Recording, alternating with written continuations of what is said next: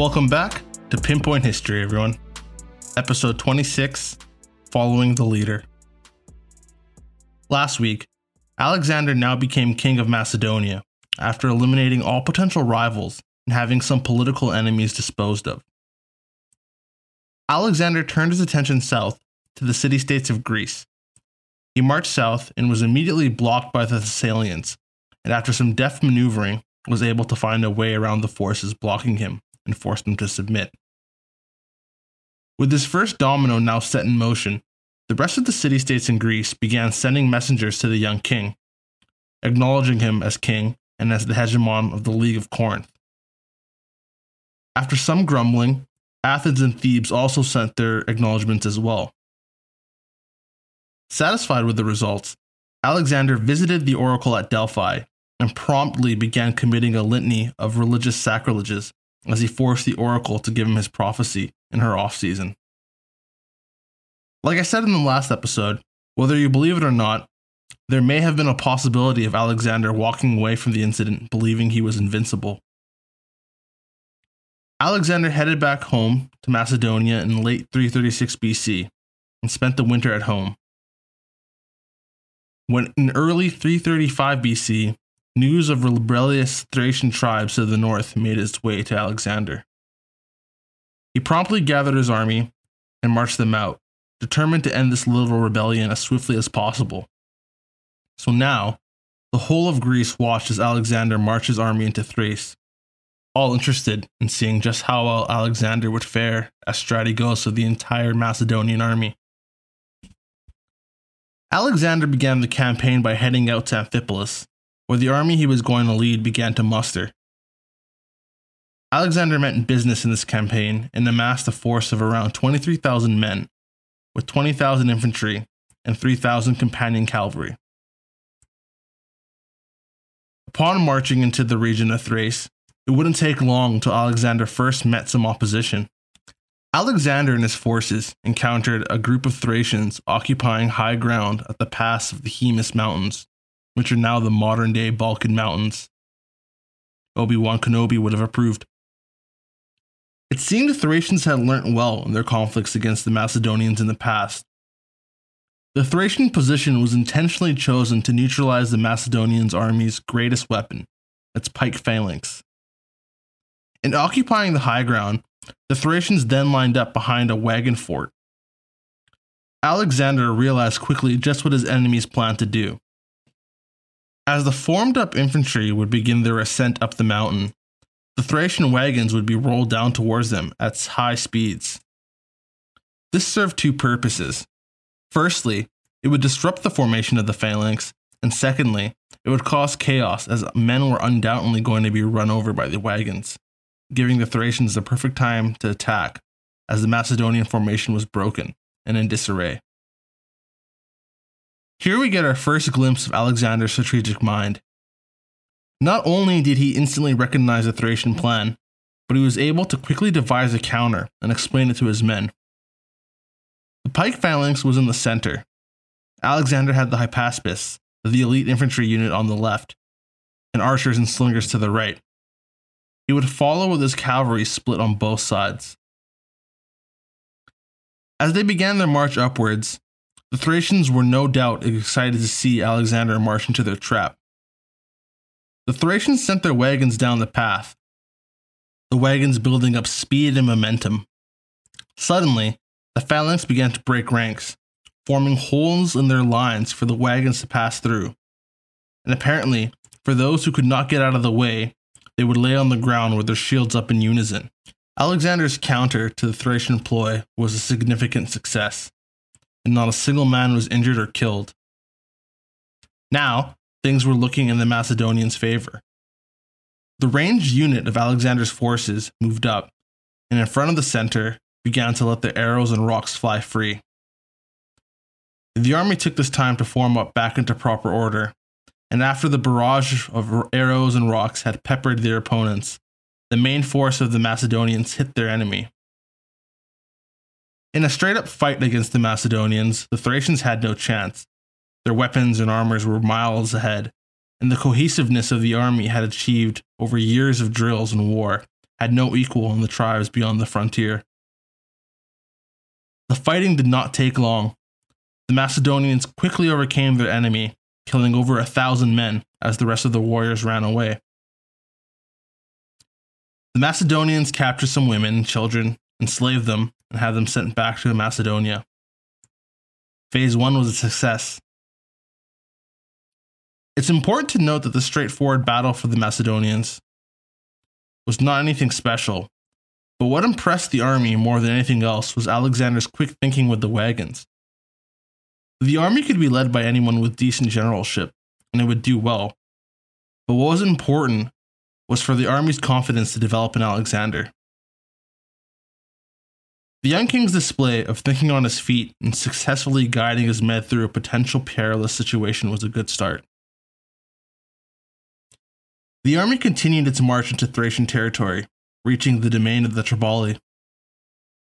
If you'll recall, the Triballi were the Thracian forces Philip had encountered after defeating a Scythian king, who had originally asked for Philip for aid against a rival foe, and in return would make Philip his heir.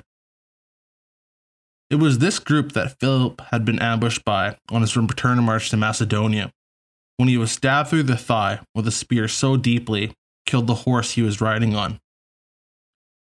The wound left Philip with a permanent limp for the rest of his life, not that it would be much longer in hindsight. The chief of the Triballi had sent scouts ahead to watch the Macedonians since they began their campaign. Quickly, the chief, realizing he would have to fight, sent away most of his population onto an island on the Danube River. Alexander began to follow after them, noticing their movement. But another Triballi force had appeared behind Alexander. The king decided to pause on the following the force, and met the force that appeared behind him. The Macedonian cavalry charged out, surprising the Triballi forces that had begun to set up camp. They began to retreat into a dense forest of trees. Alexander didn't want to follow them into the forest, negating his primary weapon, the infantry.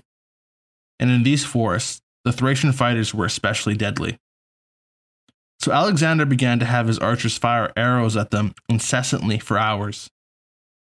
Eventually, the Thracian forces could not take it anymore and attacked the Macedonians head-on, which is the last mistake they would ever make.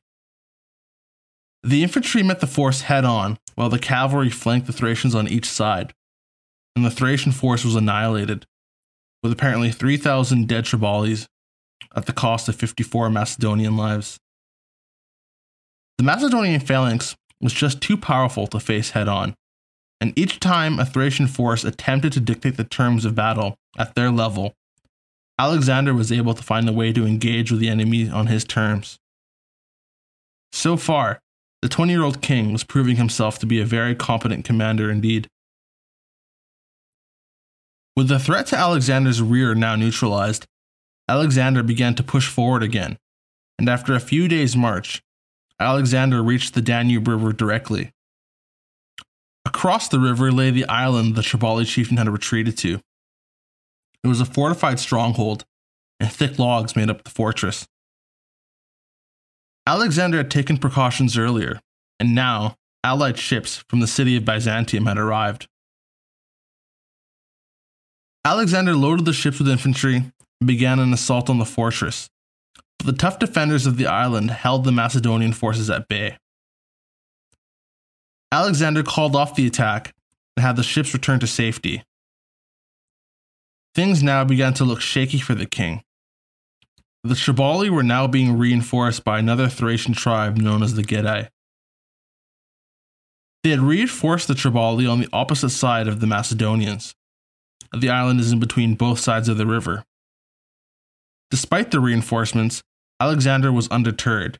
In fact, he saw an opportunity. Defeating the force in front of him would force the Triballi to surrender, he thought. So, Alexander had the ships and makeshift canoes created to ferry a portion of his army across the river at night. A risky move. The move paid dividends for Alexander, who brought with him 5,000 infantry and 1,500 cavalry. The army then began to move towards the enemy camp, covered by the large grain fields. Just after dawn, Alexander's forces began the charge. The infantry moving forward in unison while Alexander led the cavalry charge. This caught the enemy Thracians by surprise, who rushed out to meet the king. Like the Jabali on the other side of the river, who now lay dead, in a straight-up conflict, the Macedonians had the edge, and a repeat of what happened before, the cavalry attacked the flanks while the infantry smashed up the middle, crushing the army, and causing the remainder of the foe to flee to the nearest town. They would get no relief though, as the Macedonian cavalry chased the retreating forces and forced them to retreat deeper into the interior of the Balkans. Alexander now returned his cavalry back to the battle site, and the Jabali chieftain had made Alexander's prediction come true, and he had surrendered to the Macedonians. This surrender came at the same time as an envoy of Celts came to seek the king's friendship. I'm sure news had spread throughout the region that Alexander was in town and had already begun his string of victories against all those who fought against him. Alexander was delighted that the Celts had come to ask him for friendship. In an hilarious exchange, Alexander asked the Celts what they were most afraid of, hoping the answer would be him. The Celts responded seriously that their biggest fear was that the sky would fall down on top of them. Alexander was not too thrilled with their answer, but he pledged friendship, and the Celts went on their way. And Alexander probably called the Celts stupid in his head for not fearing the great and almighty Alexander. With this, Alexander now began to leave Thrace, feeling confident in his display of force against the Thracians. Phase 2 was now successful. Alexander began to march his army into Illyrian territory. There, he went to the kingdom of the Agrianians, where the king, Langarus, was allied to the Macedonians. Here, Alexander found out that 3 rulers in Illyria had gone into revolt against him. Like the southern city-states of Greece, the Illyrian tribes had submitted to Philip, and now that he was dead, they saw their chance at freedom. Langarus went to deal with one of the revolting leaders, leaving Alexander to deal with the other 2. Alexander moved his army to face his enemy, the first one available to him, Clitus. Alexander moved his army into the region known as Pelium. The city was a fortified stronghold and well defended. The area that Alexander now occupied was a flat plain, with a river to his right side, the stronghold in front of him. To his left, the plain began to ascend upwards. Alexander began to drag his siege engines forward, ready to engage with the strong defensive walls. But it was here that Alexander would now face his biggest challenge yet as king. The next day, the other Illyrian tribe that had revolted had come to the assistance of Clitus. The reinforcing army was led by the other ruler in Illyria who had revolted, Glaucius, and his army had just now effectively pinned down the Macedonians. Alexander was now surrounded on 3 sides.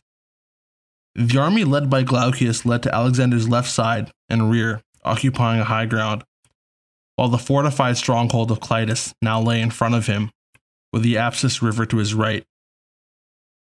The Macedonians were now in a very tight position. Alexander's first choice was to send his baggage train under a mounted guard led by the general Philotas, the son of Parmenion, to forage the surrounding area.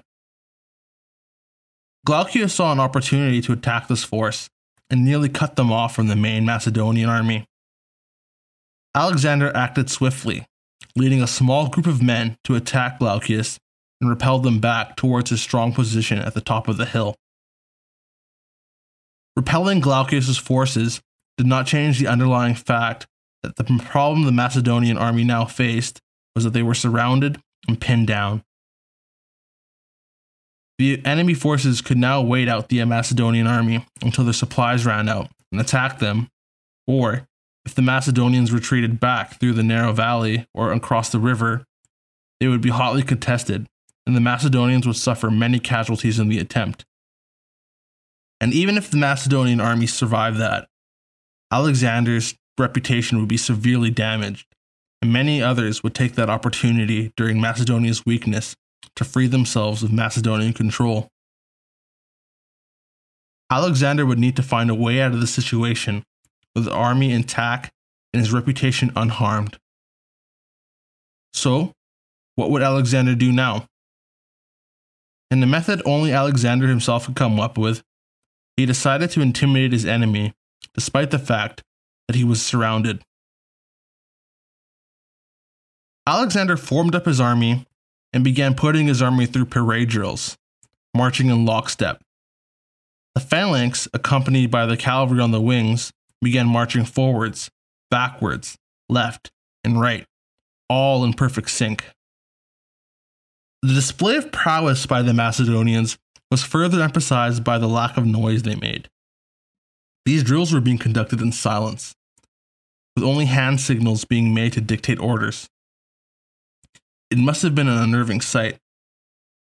These Illyrian tribes fought in close order, but nothing resembling the cohesive fighting style of the Greek city-states, and certainly not the Macedonian phalanx.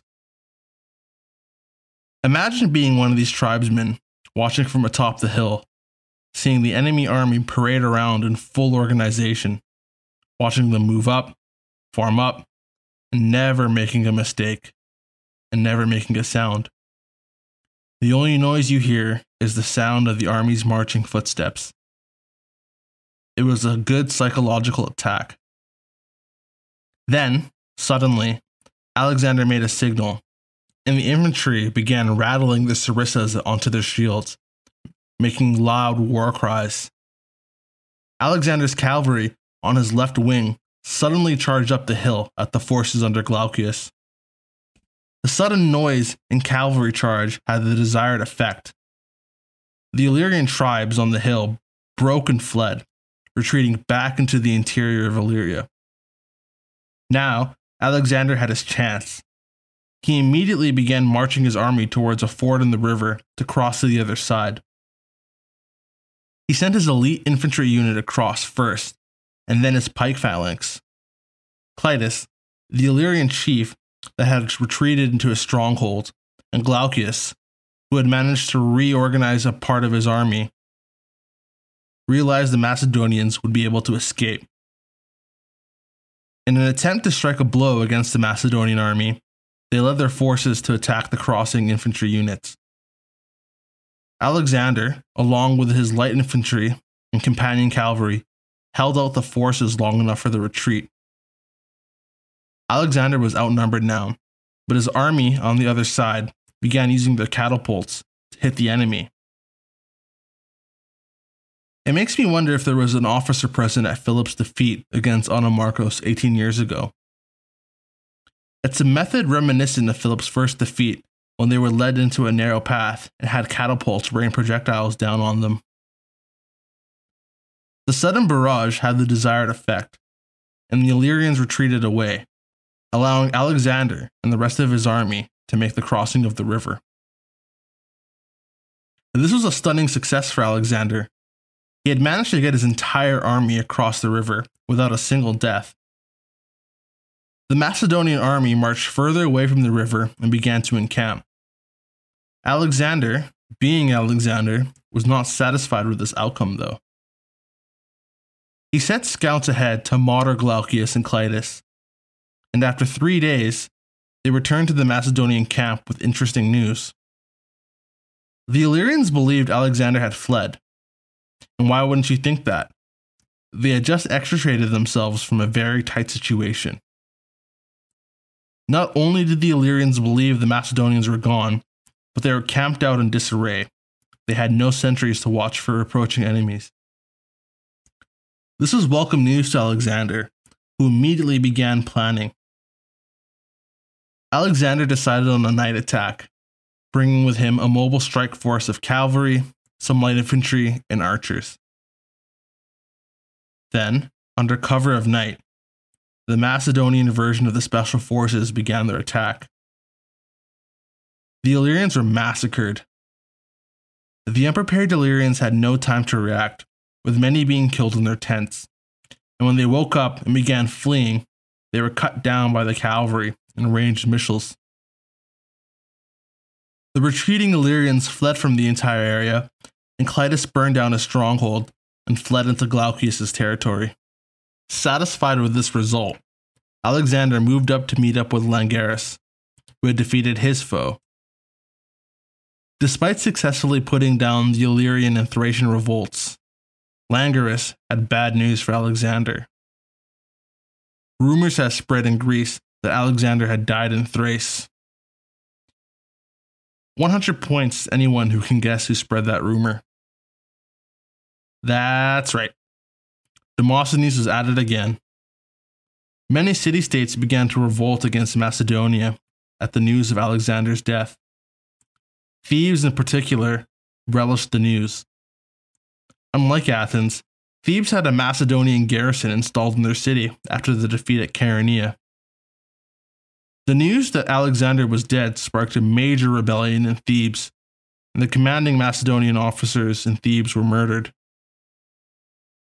Alexander knew this was a problem that had to be dealt with swiftly, and immediately began his march south at the head of his 23,000-strong army. Phase 3 was complete, but it seemed Phase 4 would be his toughest challenge yet. We'll leave it there for now, with Alexander on the march to end the rebellions that were popping up in Greece. Before I wrap up, I just want to say that Alexander's campaign in the Balkans may have not been a spectacular display of tactics, but what it did accomplish was the army's trust in their new king. They now knew that they were being led by a commander who knew what he was doing, and in moments of panic, that Alexander could come up with a plan to avoid the worst-case situations, like avoiding the rolling wagons or finding a way out of the encirclement when boxed in by the Illyrians. The army will only fall deeper into Alexander's control as he leads them to victory after victory. But this initial campaign was the moment when they developed their trust in him, unquestioningly, I think. During the campaign, they knew he was his father's son, and like Philip before him, Alexander would lead his army to victory. Okay, now we'll actually leave it here, for now. And as always, I have maps on Instagram, so you can see that at pinpoint_history, and you can email me at thepinpointhistory@gmail.com with any questions you may have. Follow me on Twitter at historypinpoint, and you can find me on Facebook. I'll see you next week. Thank you so much for listening. And as always, let's get it.